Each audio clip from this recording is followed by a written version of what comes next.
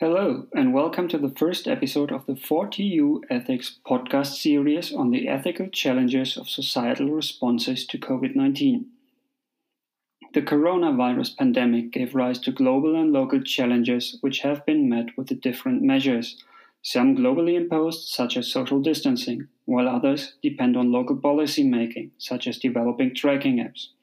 All these measures, whether social or technological, require ethical reflection and public debate, particularly during a crisis like this.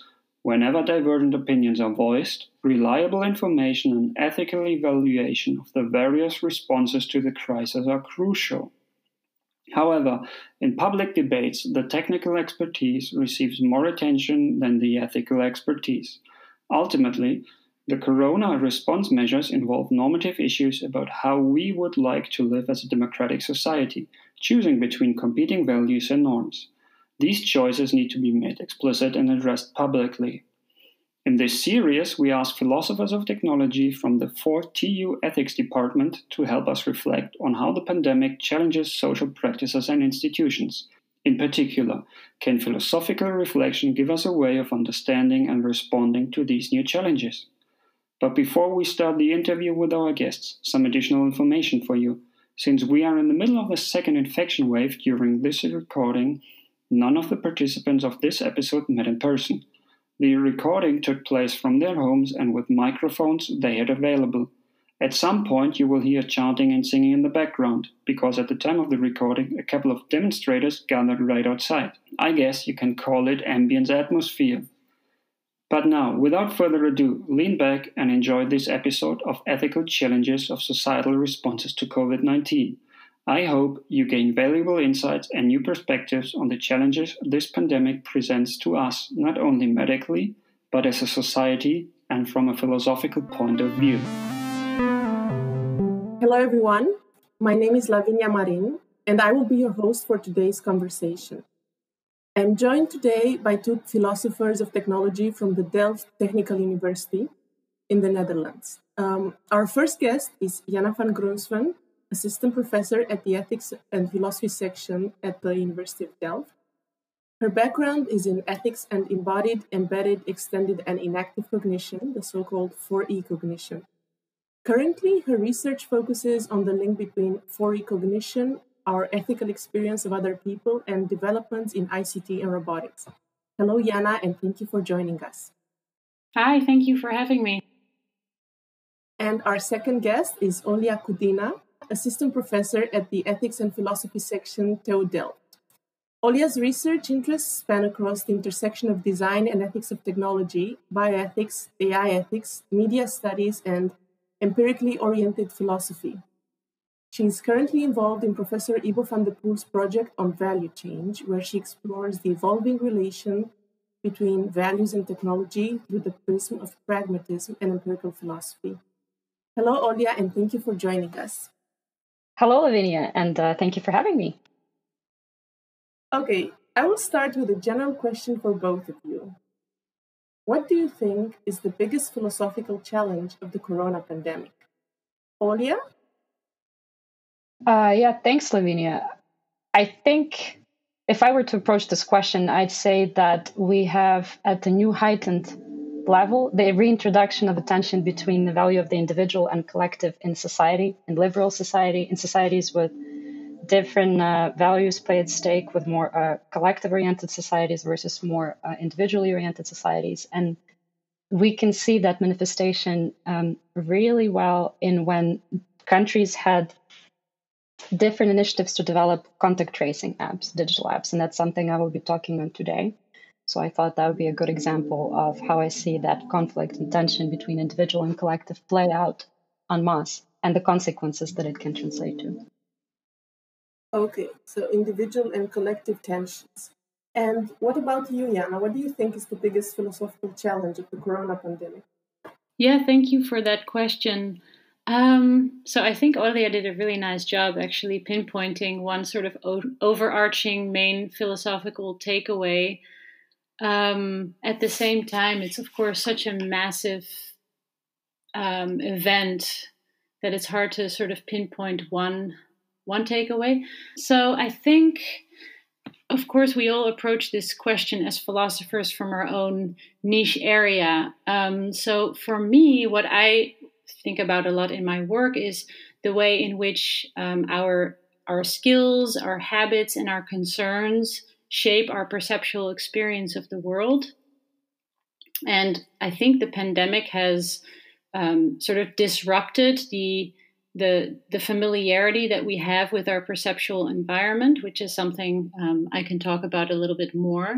So for me, that's the lens through which I've been looking at the pandemic. And relatedly, but I'm not sure if our conversation goes that way, I think the pandemic reveals sort of the limits of a neoliberalist, individualist notion of human agency. So we have varied topics here today. I want to ask, both of you wrote academic articles about the pandemic and its challenges, in which you tackle some societal challenges and the technological responses that followed this. And while you discuss different technologies, I want to start first by capturing your main point. And I will start with Jana. You published a paper titled Perceptual Breakdown During a Global Pandemic, Introducing Phenomenological Insights for Digital Mental Health Purposes, in the journal Ethics and Information Technology. And I wanted to ask you, what is the main idea in your paper? Yes, thank you. So, as you already mentioned, I work primarily from the 4E cognition perspective. And when the pandemic started, I think I myself, so this is like very anecdotal, of course, but I myself and people around me were experiencing a kind of sense of alienation and exhaustion that was a little bit hard to pinpoint. And as I started thinking a little bit about my own research, it dawned on me that a helpful way to think about my own experience and some of the people around me is that so the 4E approach to perceptual experience is that how we perceive our environment is in terms of the possibilities of action that it affords us as living beings who have a certain set of skills and habits, right? So if I'm in a rush to get home, and I have the ability or the skill to open doors and press buttons, I will immediately perceive my front door to the building and the handle of my front door as affording to be grabbed, the buttons in my elevator as affording to be pushed. And I do this in a kind of habitual, effortless way. I don't have to think about it. And that's great, because as a result, I can spend my active attention, my explicit reflective thoughts on topics that matter a lot more than pressing elevator buttons. But the pandemic has really disrupted the ability to respond to much of our practical environment in this effortless way, right? So we're constantly second guessing, oh, am I going to open the door with, right? Am I going to try to push it open with my elbow? Am I going to open it with my hand and disinfect my hands right away afterwards? Right? So there are all these really small, subtle, and maybe seemingly innocuous ways that our effortless way of perceiving and responding to our environment have been disrupted, or I refer to it as there being a kind of breakdown in perceptual world familiarity. And that was the main sort of phenomenon that I focused on in the paper that you just mentioned, and then thinking about some of the psychological and normative implications for that, and how technology might be of some service here. Okay, so you just explained this loss of perceptual world familiarity as, in a way, as I understand it, is that we suddenly have this mental chatter in the background of our minds. We're thinking about things we didn't use to think before. And could you explain? So yes, mental chatter is one way to put it, but I think in many ways it doesn't even rise to the level of explicit mental awareness. It's just that we constantly feel these minor disruptions in our everyday flow, right? So of course, as human beings, we're we're really good at reflecting on our environment and formulating complicated thoughts, but we also are situated in an environment at a different kind of register or level, right? We build up habits that allow us to sort of, be at home in the world and respond to different aspects of our environment without having to think about it, right? We take up an appropriate distance from others because we've learned and built up throughout our lives what that appropriate distance feels like. We don't have to think about that, but now we do. So yes, I think mental chatter is one way to get at it. But I try to cash it out more in terms of the experience of there being a kind of, we experience a kind of practical incompatibility in our everyday lives, right? So I still see my door handle as affording to be grabbed effortlessly, but at the same time, I'm also now having to question if I can respond to that call to just effortlessly grab it. I see. So then, if I may, the way I understand it is that, we're not at home anymore in the world because in this pandemic world. That's a nice way to put it. Yes, thank you. Now I want to move to Olya's contribution. Olya, you wrote a paper forthcoming about contact tracing apps in which you criticize the societal debate focused exclusively on issues about privacy. Could you explain the main idea from your paper? Yeah, thanks, Lavinia. It's also something that I've just, I've just been observing a lot, like when the lockdown started around March and gradually proceeded into the summer, how different countries in the world independently started to struggle with these digital efforts of how to manage the pandemic. And what I was observing is that there was a lot of moral uncertainty going on globally anyway, right? When people were really balancing on a daily basis these concerns about their individual values, rights, what's important to them, but also what they need with this more collective perspective. And I felt like a lot of it came from this, the duality debate that was featuring globally, but also nationally on pitting privacy concerns with the concerns for solidarity with each other, which meant possibly going over one's values and rights, for instance, individual liberties and rights such as privacy.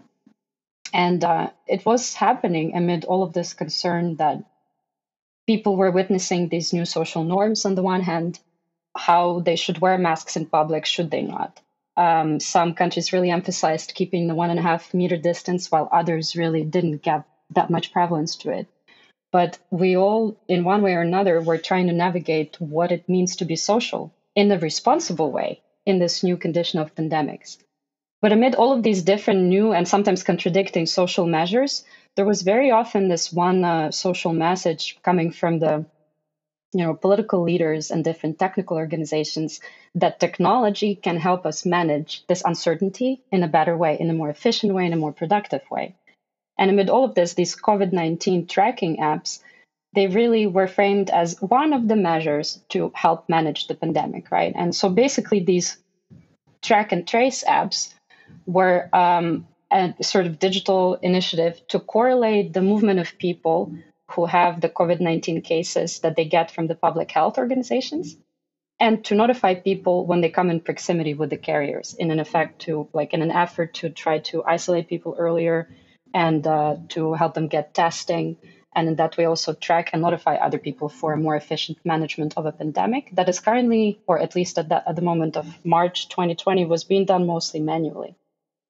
And what was fascinating to me is that there was a large number of these independent app initiatives, and they were really different from each other, starting from the technical means of how they were tracking the population, how they were notifying people about them, but also regarding the degree of how it was enforced in different countries. And what was actually interesting to me that regardless of all of these differences at the technical level and level of enforcement and social acceptance, the media messages that accompanied the introduction of these apps globally, they very often coincided in how they tracked and how they framed these COVID-19 tracking apps. And that was either as the marriage of what I call government and corporate mass surveillance that will do away completely with the citizens' privacy, or alternatively as the beacon of solidarity that will help to strengthen the collective response to the pandemic. And I was thinking to myself, why this duality? I mean, I think both of these concerns are very valid, and it's very important not to minimize them. But does pitting them against each other help us to have a more coherent and encompassing message? And I didn't think it was, and that's basically something that prompted me to write the paper, where I wanted to explore a possibility where such a duality simply need not take place. When we have attention to the accompanying social and ethical concerns, that at the same time help us to bridge this sort of perceived gap between privacy and solidarity. And in my attempt to do that, I wanted to reframe the COVID-19 tracking apps from being neither a sort of messiah or a destroyer of pandemic management, but as a localized and complex socio-technical system that helps to shape and qualify the accompanying ethical concerns that go along with its introduction. So that's basically the motivation for my paper, and something that I wanted to bring across as, for instance, what is at stake when we focus so much on privacy, what happens to other ethical concerns, and what happens when we focus so much on an individual take, like that it's about one user and about one user's, for instance, right to data protection and control over their information. And perhaps how can specific social and cultural environments help to give shape to certain ethical concerns that materialize with the introduction of these apps? And I thought that the socio-technical system perspective is something that can help us to have a deeper insight into all of this. So if I understand from your answer, is that if we focus only on the privacy issue of these apps or only on the solidarity, we're missing the complexity of the interplay and interrelation between individual and society, and we're missing the bigger picture here. Correct. Yeah, I couldn't have said it better. Great, because you mentioned that these apps are different technically, but the mass media discourse was equally similar around the world. And I wanted to ask you, since we are all based in the Netherlands, can you explain to us about the Dutch response to this pandemic through technology? And I mean here the Dutch Corona Melder app. What is it about it, and what are the lessons learned from this app? So maybe it's good to say a few words from the beginning of what is the Dutch Corona Melder app, right? So it's an example of independent initiative from the Dutch government, which combines also corporate efforts from Google, Apple API, which basically what it does is that it couples Bluetooth signal from the phones with the GPS data from the phone owners that is not used in any other way than other to triangulate the data from Bluetooth signals. For instance, such that the location of the user's phone and the timestamp data, they're not stored and they're not presented to the user, so they cannot be given to other parties either. And with the help of this Google Apple application, what the phone does is it generates and shares certain tokens, and they're very random identifiers. So it sends out these signals every 15 minutes, which represent a string of random numbers that do not link to the user's identity or to their phone, and they do not collect any additional information. So in a way, it's really privacy sensitive. But what the phones do with those beacons is that they broadcast and exchange them and store them locally on the phone for 2 weeks. This is helpful to identify when a certain person is a carrier of COVID-19, because basically when the person is diagnosed and they are in interaction with local health services, they're prompted to share this information separately and voluntarily with this Corona Melder app. So it's not an enforcement, it's an invitation and a call for solidarity with other citizens in the country. So for instance, if a person indicates their carrier status in the app, the tracking system on the phone will correlate these Bluetooth numbers from this phone of the device with those that have been stored on this phone for 14 days previously, and in a way notify people who have those other tokens that they have been in a proximity with a carrier within these last 2 weeks. And what happens to the user themselves is that they're notified in a recommendation to isolate themselves at home and to go have a test to minimize the risk of spreading the virus. But at the same time, like I said, this allows people to voluntarily provide their carrier status, and it is in a very anonymized way, that I would say promotes both this individual and collective responsibility by, on the one hand, emphasizing how much control and influence a single individual has on this managing of the public health and safety concern, and that it's not just about oneself, but it's also about quite a lot of other people in the country. That being said, yep, go ahead. No, I'm just listening with a lot of interest to what you're saying, and I don't want to disrupt your flow. I was just really curious. Do we have any sense yet of the work that the app is actually doing in confronting the virus? So I downloaded the app, and I know quite a few people who have, and I don't think any of us have ever had a notification, which of course can be just a really nice, reassuring thing, possibly. But I'm just curious, since you're obviously deeply embedded in this issue, and probably following it a lot better than I am. Do you know? Is it contributing positively to the battling of the pandemic in the Netherlands? That's a good question, Jana. I don't think so. In fact, I don't think there's a lot of publicly available data on it yet. I just checked when you were asking the question, and as of 1st of September, the app was downloaded more than 1 million times. It says on Google App Store 1+ million times, which of course is an indication, but it doesn't tell us anything about people actually actively use the app. So that's another interesting disconnect between the numbers here. I can tell you one thing, and that's something that I was touching on in the paper, that the app has been in use only for a very limited amount of time, since mid-October, if I'm right here. And I can give you an example when, for instance, in September and October, I was helping to teach a class on the ethics of medical technologies. And one of the cases we were analyzing is the corona tracking initiatives. And in September and October, one question I was asking to most of my students was whether you're aware that there is an ongoing COVID-19 tracking initiative digitally in the Netherlands. And most of the people either didn't know about it or had heard something about it in the summer. But yet, as of August, September, they thought, the stream of media messages died down, so they probably killed that initiative. Whereas I knew for certain that it was not receiving much media attention because of the political discussions that were ongoing in the Dutch parliament about how to adjust the law to fit the app in the society, without any legal collisions.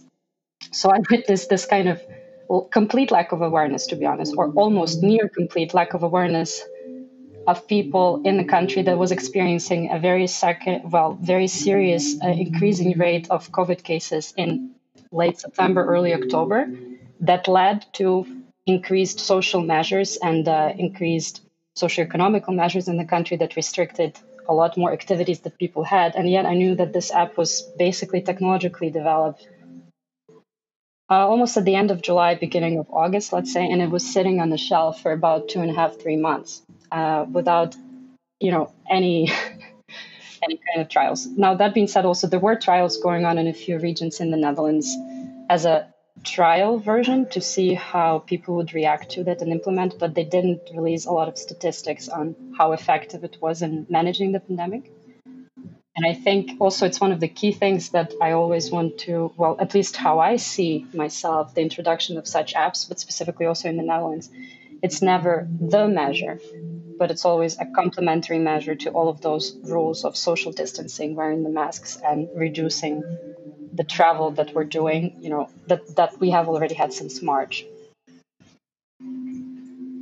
So that's something, that I was that really stood out to me when I was giving this class and I was discussing all of these app initiatives globally and in the Netherlands with a student. And it struck me that they are one of the most expert people, I think, in the country about all these different digital and medical technologies. And they were completely unaware. They really didn't know about it. And that's something that I also touch upon in the paper. Yeah. In that when we, I feel that there's been so much focus on the technological correctness of the app in the sense of its functionality, but also in its, data protection enhanced features, that we've been missing a larger picture in terms that app also would need some kind of a foresight from government on how it's going to be embedded in the legal ecosystem in the country. And of course, how it's going to be embedded in the social ecosystem in the country. What would be the cultural response? How to, promote it such that it meets also certain social messages within the country, I think in the Dutch population, but also that does not present an undue inducement to install and use the app, that it wouldn't trump people and kind of over motivate them against their better judgment. So there are a lot of conflicting things going on, and it was striking to me when I was talking about it with the students just this September and early October. Yeah, this is very interesting, especially since you were talking with the engineering students who should be aware of such apps. But I wanted to follow up on this question, Olya, and ask you, the way you put it is that if we download this app, and using it, we are showing our solidarity with others. Mm-hmm. Could it be possible that, in a way, some people might say, look, but I have the app, so then I don't need to do the other measures? Is this a real danger?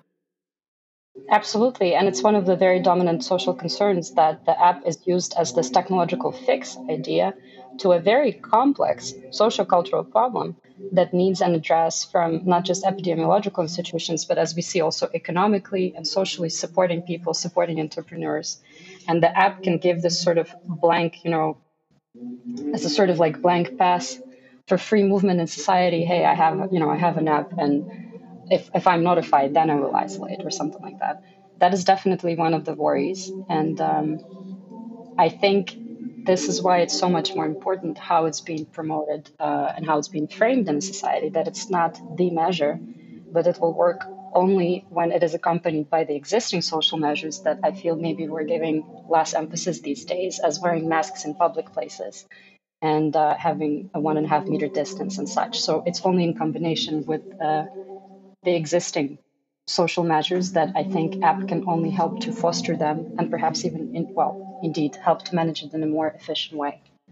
Okay, so Jana, if we pick up from this discussion on solidarity and individual choice, from your embodied enacted perspective, how should we pose this question of individual choice and responsibility in specifically a Dutch context? Yeah, thank you, Lavinia, for your question. So I don't have a worked out view of what the right way to think about personal responsibility is in this context. But what I do worry about is that, so in the Netherlands, and this has changed recently, of course, with Rutte, even Prime Minister Mark Rutte, kind of backtracking a little bit and acknowledging that his individual responsibility oriented discourse has essentially failed. But yeah, I think that from my view of how our lives as agents work, and that much of how we act is motivated by how we perceive the world, and where how we perceive the world is textured by the skills and habits that we build up over our lifetime.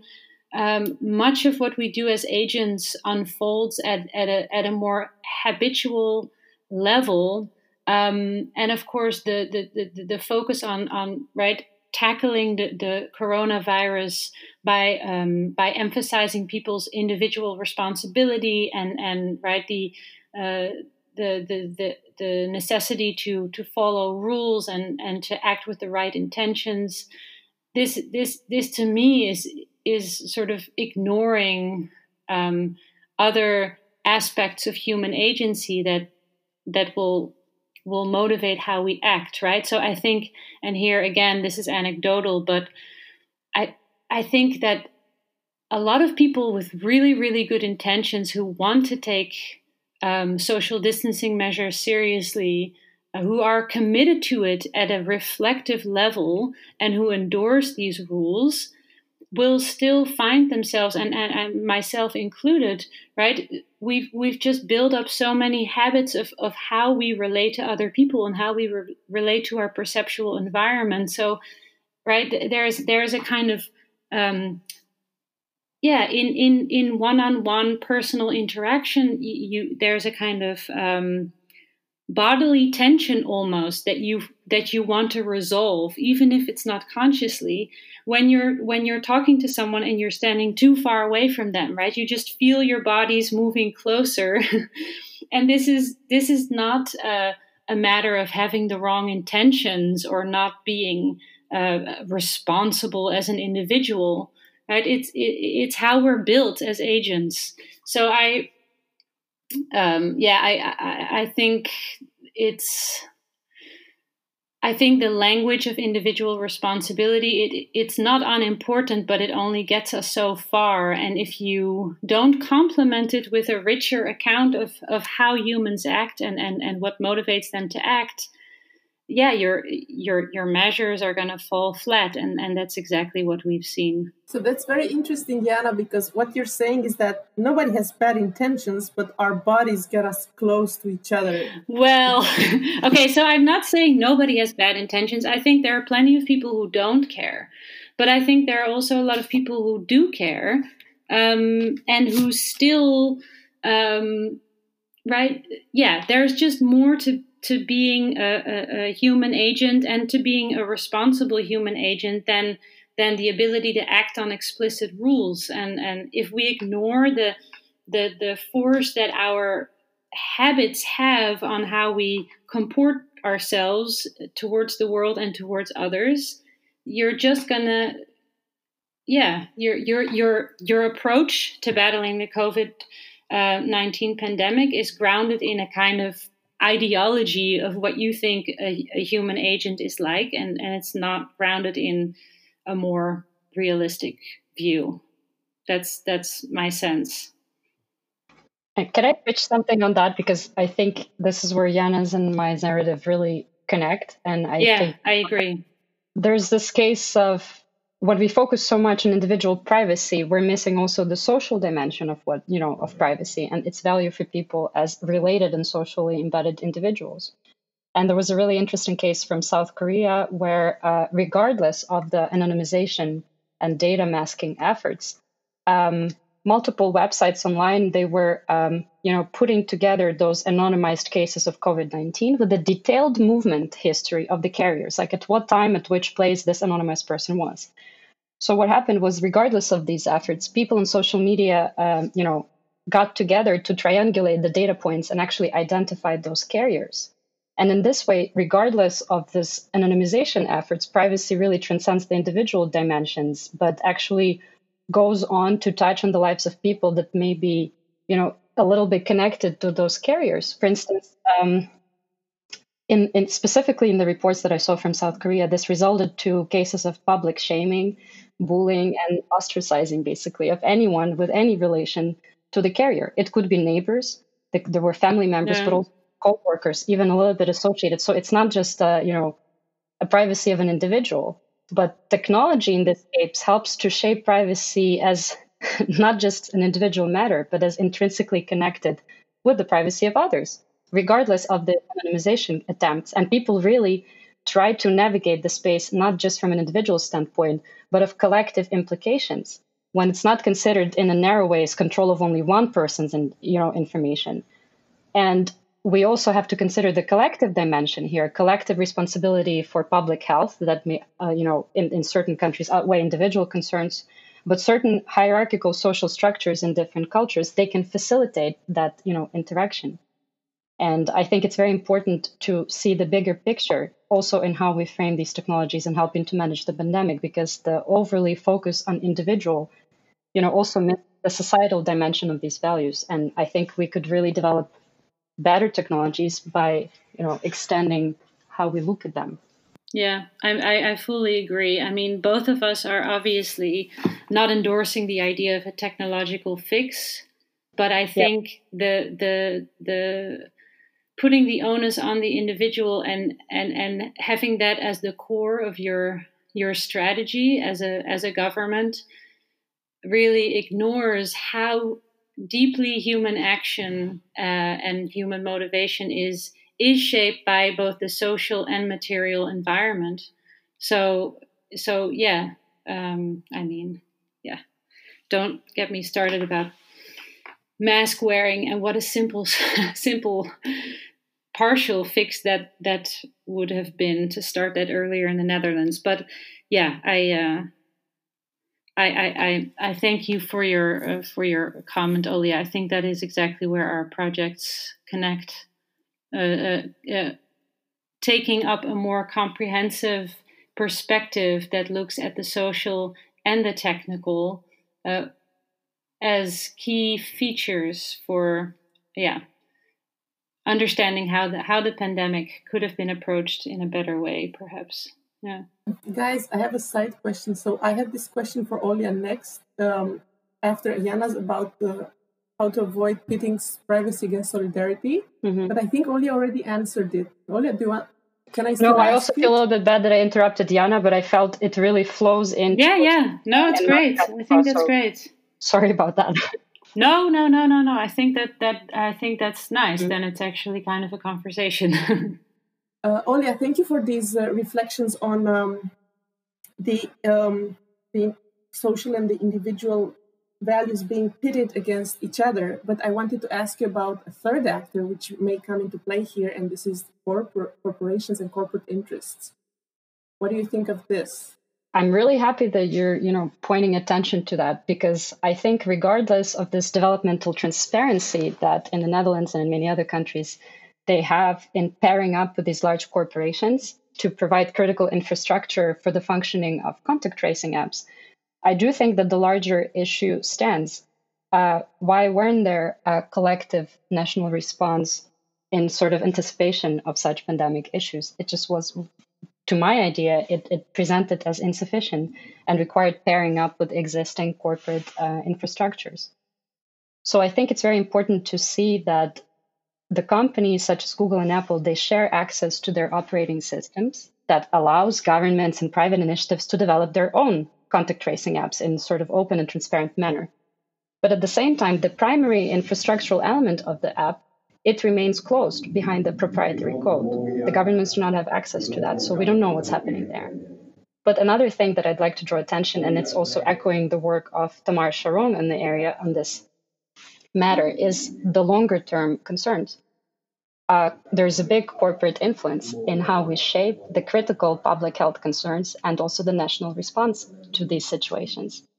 And I think by focusing so much on privacy, we're also missing out perhaps larger societal issues and societal goods that may be at stake, not maybe short term, but mid to long term, when governments are relying on the help of corporations for these efforts of, mitigating and managing the pandemic. And I think it's something that also deserves a big attention on, a larger level.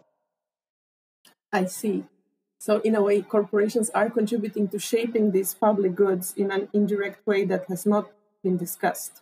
Yes, and it's about thinking of what kind of contract we're entering when we're agreeing to the certain terms and conditions on such a large level as a country. Because while it may provide immediate response and alleviate immediate concerns, we are not sure how this helps to shape the whole discourse and the direction in which public health is being developed as a public matter of concern by, the undue influence from corporate initiatives. Thank you, Olia. But you mentioned society, corporations, but you also mentioned the cultural context, which was different in the Korean society from, let's say, the Dutch one. And I want to ask you, how can cultural awareness contribute to the responsible design of technology? And first of all, what is a responsible design of technology? Well, I think the 2 points that you say are connected, and unfortunately, there is no black and white definitive response. Otherwise, I think we would have already been using such tools. But I think one of the obvious ways in which to increase this more design from this socio-technical perspective socio-technical system perspective that I was referring to earlier would be to think along not just the line of technology, but along the axis of also institutional embedding and socio-cultural embedding. And that might also mean that you need to include diverse stakeholders in developing these apps, include as many different perspectives and different viewpoints regarding the age, ethnicity, profession or whatnot in specific cultural settings to help make the app relatable to as many different members of society as you can. While at the same time, that would help to also balance out different perspectives on, let's say, privacy as individual and social value, among others.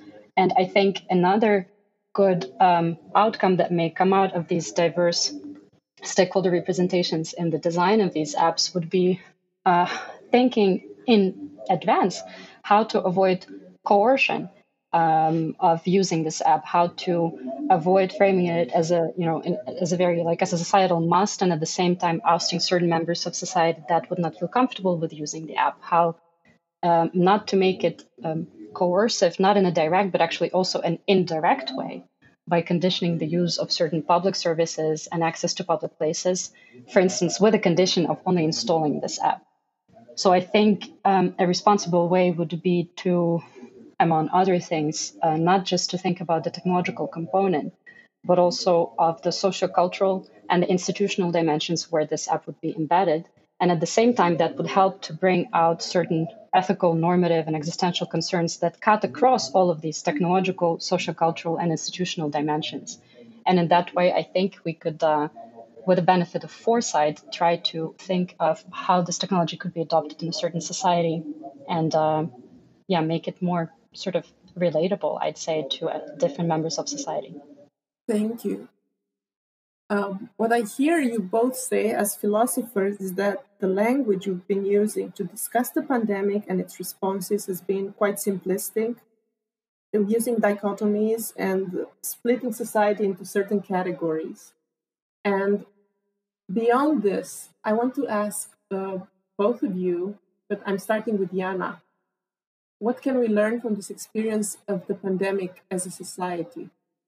Yeah, I think there are obviously a lot of things that we as a society can learn from the pandemic, and I'm really hoping we will. I think a part of me is a little bit pessimistic, but hearkening it back a little bit to my own research and what I've been thinking about, as I've been discussing, what the pandemic has really brought out for me is it's the normative significance, or the importance for just well-being and flourishing as an individual in your daily functioning. The importance of not experiencing a continual breakdown in your world of perceptual familiarity.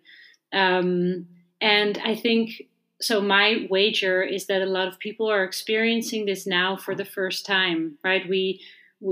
This kind of fatigue that stems from constantly self-monitoring our actions, second guessing, can I stand this close to someone? Oh, I want to give the person my friend who I ran into on the street a hug, but oh no, I shouldn't. Or, should I be wiping down my groceries or not? Just these constant little disruptions in our just daily absorption in our environment.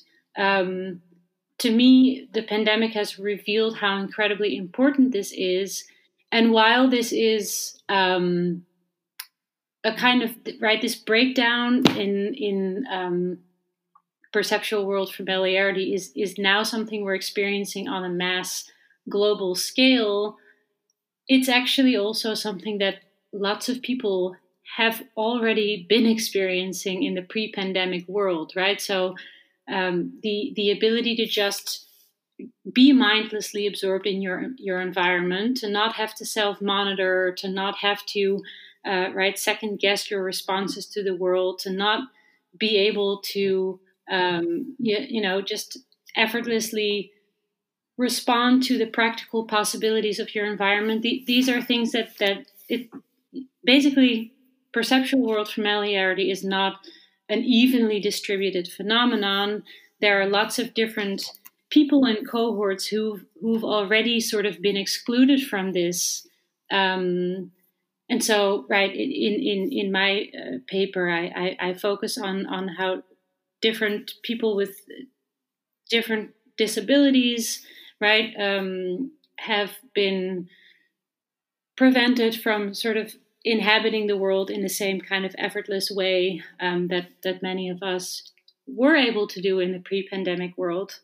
And so I suppose if there's any kind of takeaway that I would hope we as a society learn from this pandemic is that, right, that there is a kind of privilege and luxury, but one that's really important for well-being, to be mindlessly absorbed in your environment, and that this has not been evenly distributed, and that we have to think of ways to make the everyday perceptual world more inclusive.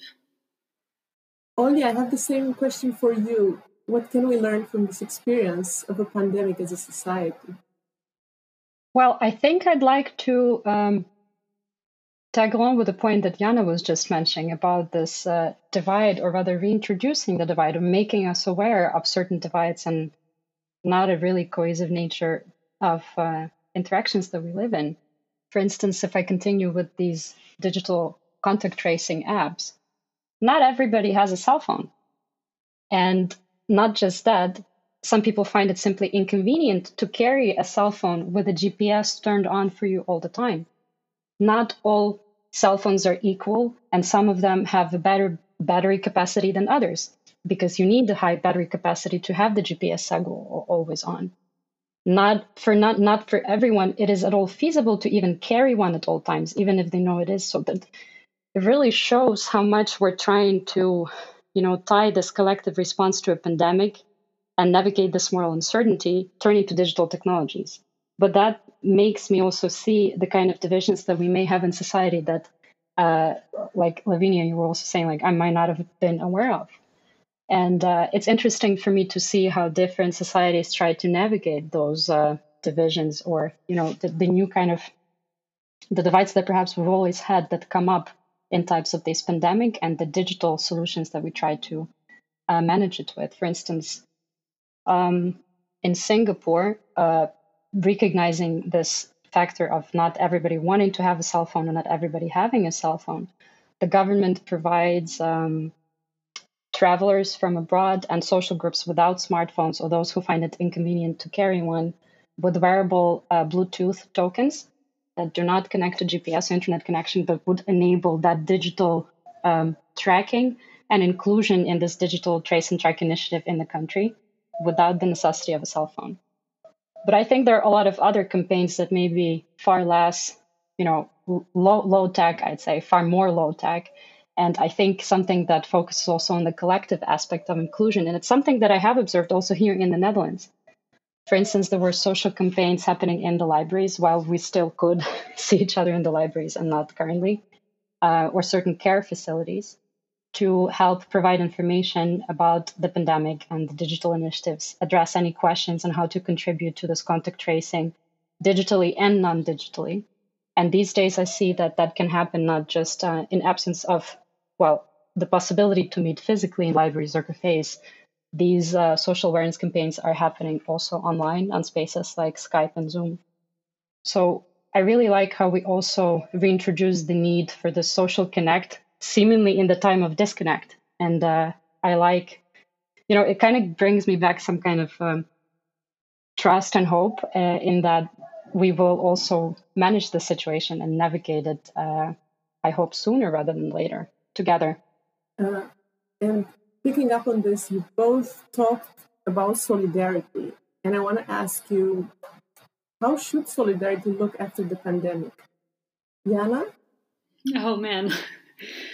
Can I pass? Yes, you can. No. I didn't see this one. I didn't see this one coming, but I should have, I guess. Yeah, if you want to jump after Olya's answer, you can do it naturally. Okay. So picking up on this, Olya, how should solidarity look after the pandemic? Solidarity, for me, at least, I can't. And maybe I don't know an exact answer of, how it should be, but I take it from the opposite of how I think it should not be. And it should not be framed in a way of this opposition and duality with, for instance, individual liberties, or in this case, privacy. Because what the pandemic has taught me personally is that focusing predominantly on privacy, however important, it does reduce the overall complexity of these technologies and digital initiatives to only this technological component, suggesting that if only we achieve an optimal data protection regimen, management standards, this would ensure the successful use of the app when an individual is concerned, but not from a societal perspective. But personally, I am doubtful whether this superiority of technical features could ever be achieved.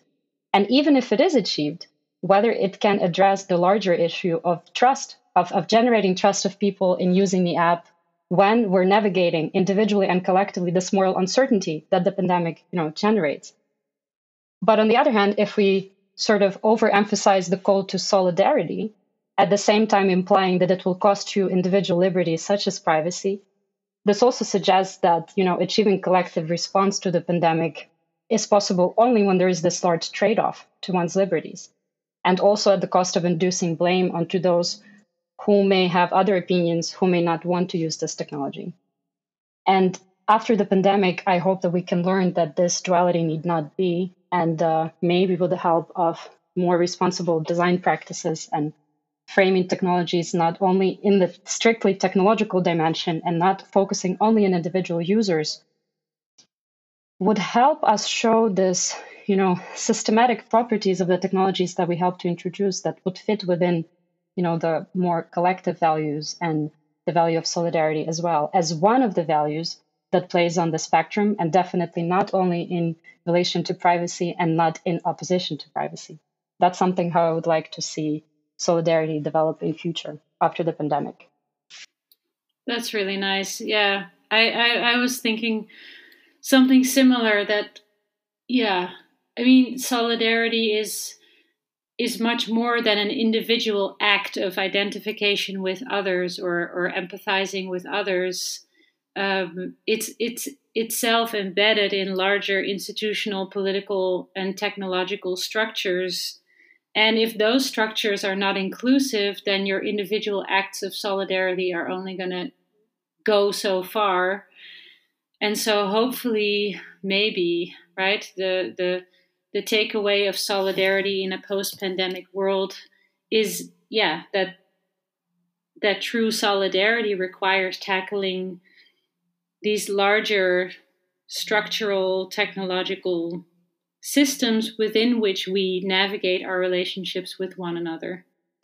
And may I add something? Because it's actually something that I learned about solidarity from Jana's paper. Oh, how nice. Absolutely. Seriously here, because basically, Jana, you were talking about this divide, this loss of perceptual, I'm sorry, I forget the correct term, but of this... the breakdown in world familiarity. Yeah, breakdown in perceptual world familiarity during the pandemic. And you end up, like on the last section, on the more what seemed to me hopeful and optimistic note, as in, yes, it introduces all of these costs to us as individuals. We have this angst and we have to retrain ourselves and find what is important. And at the same time, I think fully in agreement with you that it introduces new opportunities, in this case, to think what we mean by solidarity, collectively and individually. Because for me, also, when we definitely did have that breakdown with, what we're used to and just these patterns that we navigate mindlessly. But at the same time, what was for me so remarkable, for instance, when I was walking by myself in the park in the city of Utrecht or along the canals, I noticed how clean the water in the canals was. And that was something that I kept seeing on the news popping up as well. And so, that led to a lot of collective deliberations, at least on the social media and in the news, of how much we're polluting the environment that we live in. And look at how much just a few months of inactivity help give the environment a chance a little bit to restore itself. And that for me frames with solidarity. On the same way, we started to travel far less. We're flying far less. And I'm thinking of also, why have we traveled so much before, And again, this collective impact on the environment and then the climate change that I also helped to induce. And on a very completely different note, this work from home thing started, to make me think how important the presence is 5 days a week in a traditional setting of an office. Perhaps it's a bit of a different solidarity, more with a, cue to individual, and also how we can be embedded in our, scratch that. The work from home thing, I would not mention because it doesn't link to the environment, but it is a true reflection. Like when I was reading Jana's paper this morning of these, solidarity as a collective response to climate change and the changes to the environment that we help to produce, and how giving that space and the distance from the routine that we were so embedded in gives us this fresh space in between, very much also in the terms of Merleau-Ponty, who Jana was quoting, this giving us space in between the pregnant emptiness to reevaluate what we mean by that and the role we can play in that. And I think that's also a really good opportunity that we can have in terms of solidarity collectively in this society. Yes, I fully agree that there is this clear, pregnant opportunity for reflection and reevaluation of our old habits. And at the same time, those old habits run deep. And yeah, I think if there's going to be a sustained kind of reflection and transformation in how we do a lot of things in our world, it cannot fall back again to just individuals reflecting on their own situation. The changes have to also be somehow promoted through and ingrained in how we give shape to the world. So maybe that's a shared project, Olia. I actually was thinking about that as well when I was reading it, and I'm like, oh yeah, I know how exactly to turn to here in phenomenology. So that would be really good. Great. Yeah. So the podcast spurs occasions for collaboration. Nice to hear. Yes. Okay, and one more question. How can philosophy contribute to societal debates about the COVID-19 pandemic? Jana? So I don't think there's one way. I think the pandemic has revealed, I mean, of course, I'm biased in thinking this because I am a philosopher, but I do think the pandemic has really brought out the wide range of areas that philosophical reflection can contribute to. Maybe as a really general remark, the pandemic, I'm sure many really smart people saw it coming ages ago, and I knew it wasn't, an event that came falling out of the sky. But at the same time, I feel like there were a lot of ad hoc reactions and measures that were implemented, and philosophy as a more reflective activity encourages us to step back and ask, do we really endorse, these values, accept these assumptions, etc. So that's sort of, I think, a general reminder of the significance of philosophy in a time like this. And then, of course, I think we need, philosophers of science and socio-political philosophy and ethics to help us think about, how do we distill, action guiding norms and measures from, scientific data. How do we get from the descriptive to the normative, or how like, as Olia has really clearly tackled and discussed in her paper, how do we bring the different values we hold dear in dialogue with one another? How do we establish which ones are more important and why, or is there even a dichotomy in the first place? So I think in various areas, right? I mean, the pandemic just affects so many areas of life too, that I think, we need philosophers of all sorts to help us think through what's happening to us. Thank you. Olia, would you like to answer the same question? Well, it's difficult to add something after Jana already pointed all of this out. I fully agree. Sorry, But I guess I would like to single out maybe one more thing in addition to everything that Jana was saying, and that's perhaps to continue these collaborative educational efforts that we're having. And for instance, this approach that we have at the Faculty of Technology, Policy and Management at TU Delft, the comprehensive engineering approach, that basically stands on the bedrock of technologies as these socio-technical systems and trains and educates designers, developers, engineers from perspective of looking at technology, not just from technological component, but also considering the policy and institutional embedding and the socio-cultural embedding and values that cut through all of them, basically. So it really also is from, building that awareness very bottom up from the very beginning and, bring out engineers and developers into the world who are also endorsing that perspective of more systematic thinking on technology, which I think would help as well. Thank you. Thank you both so much for this philosophical dialogue on the ethical challenges of the corona pandemic. Thank you so much for having me. And I'm really grateful for the invitation to be here today and just to learn from both of you. And I can't wait what the listeners would think about this podcast. To be continued. Yes, certainly. We would like to thank the 4TU Ethics Consortium for sponsoring this podcast. To our listeners, thank you for your time and your attention. Stay tuned and follow this channel because more episodes will follow with exciting philosophical work on societal responses to the pandemic. Hear you soon.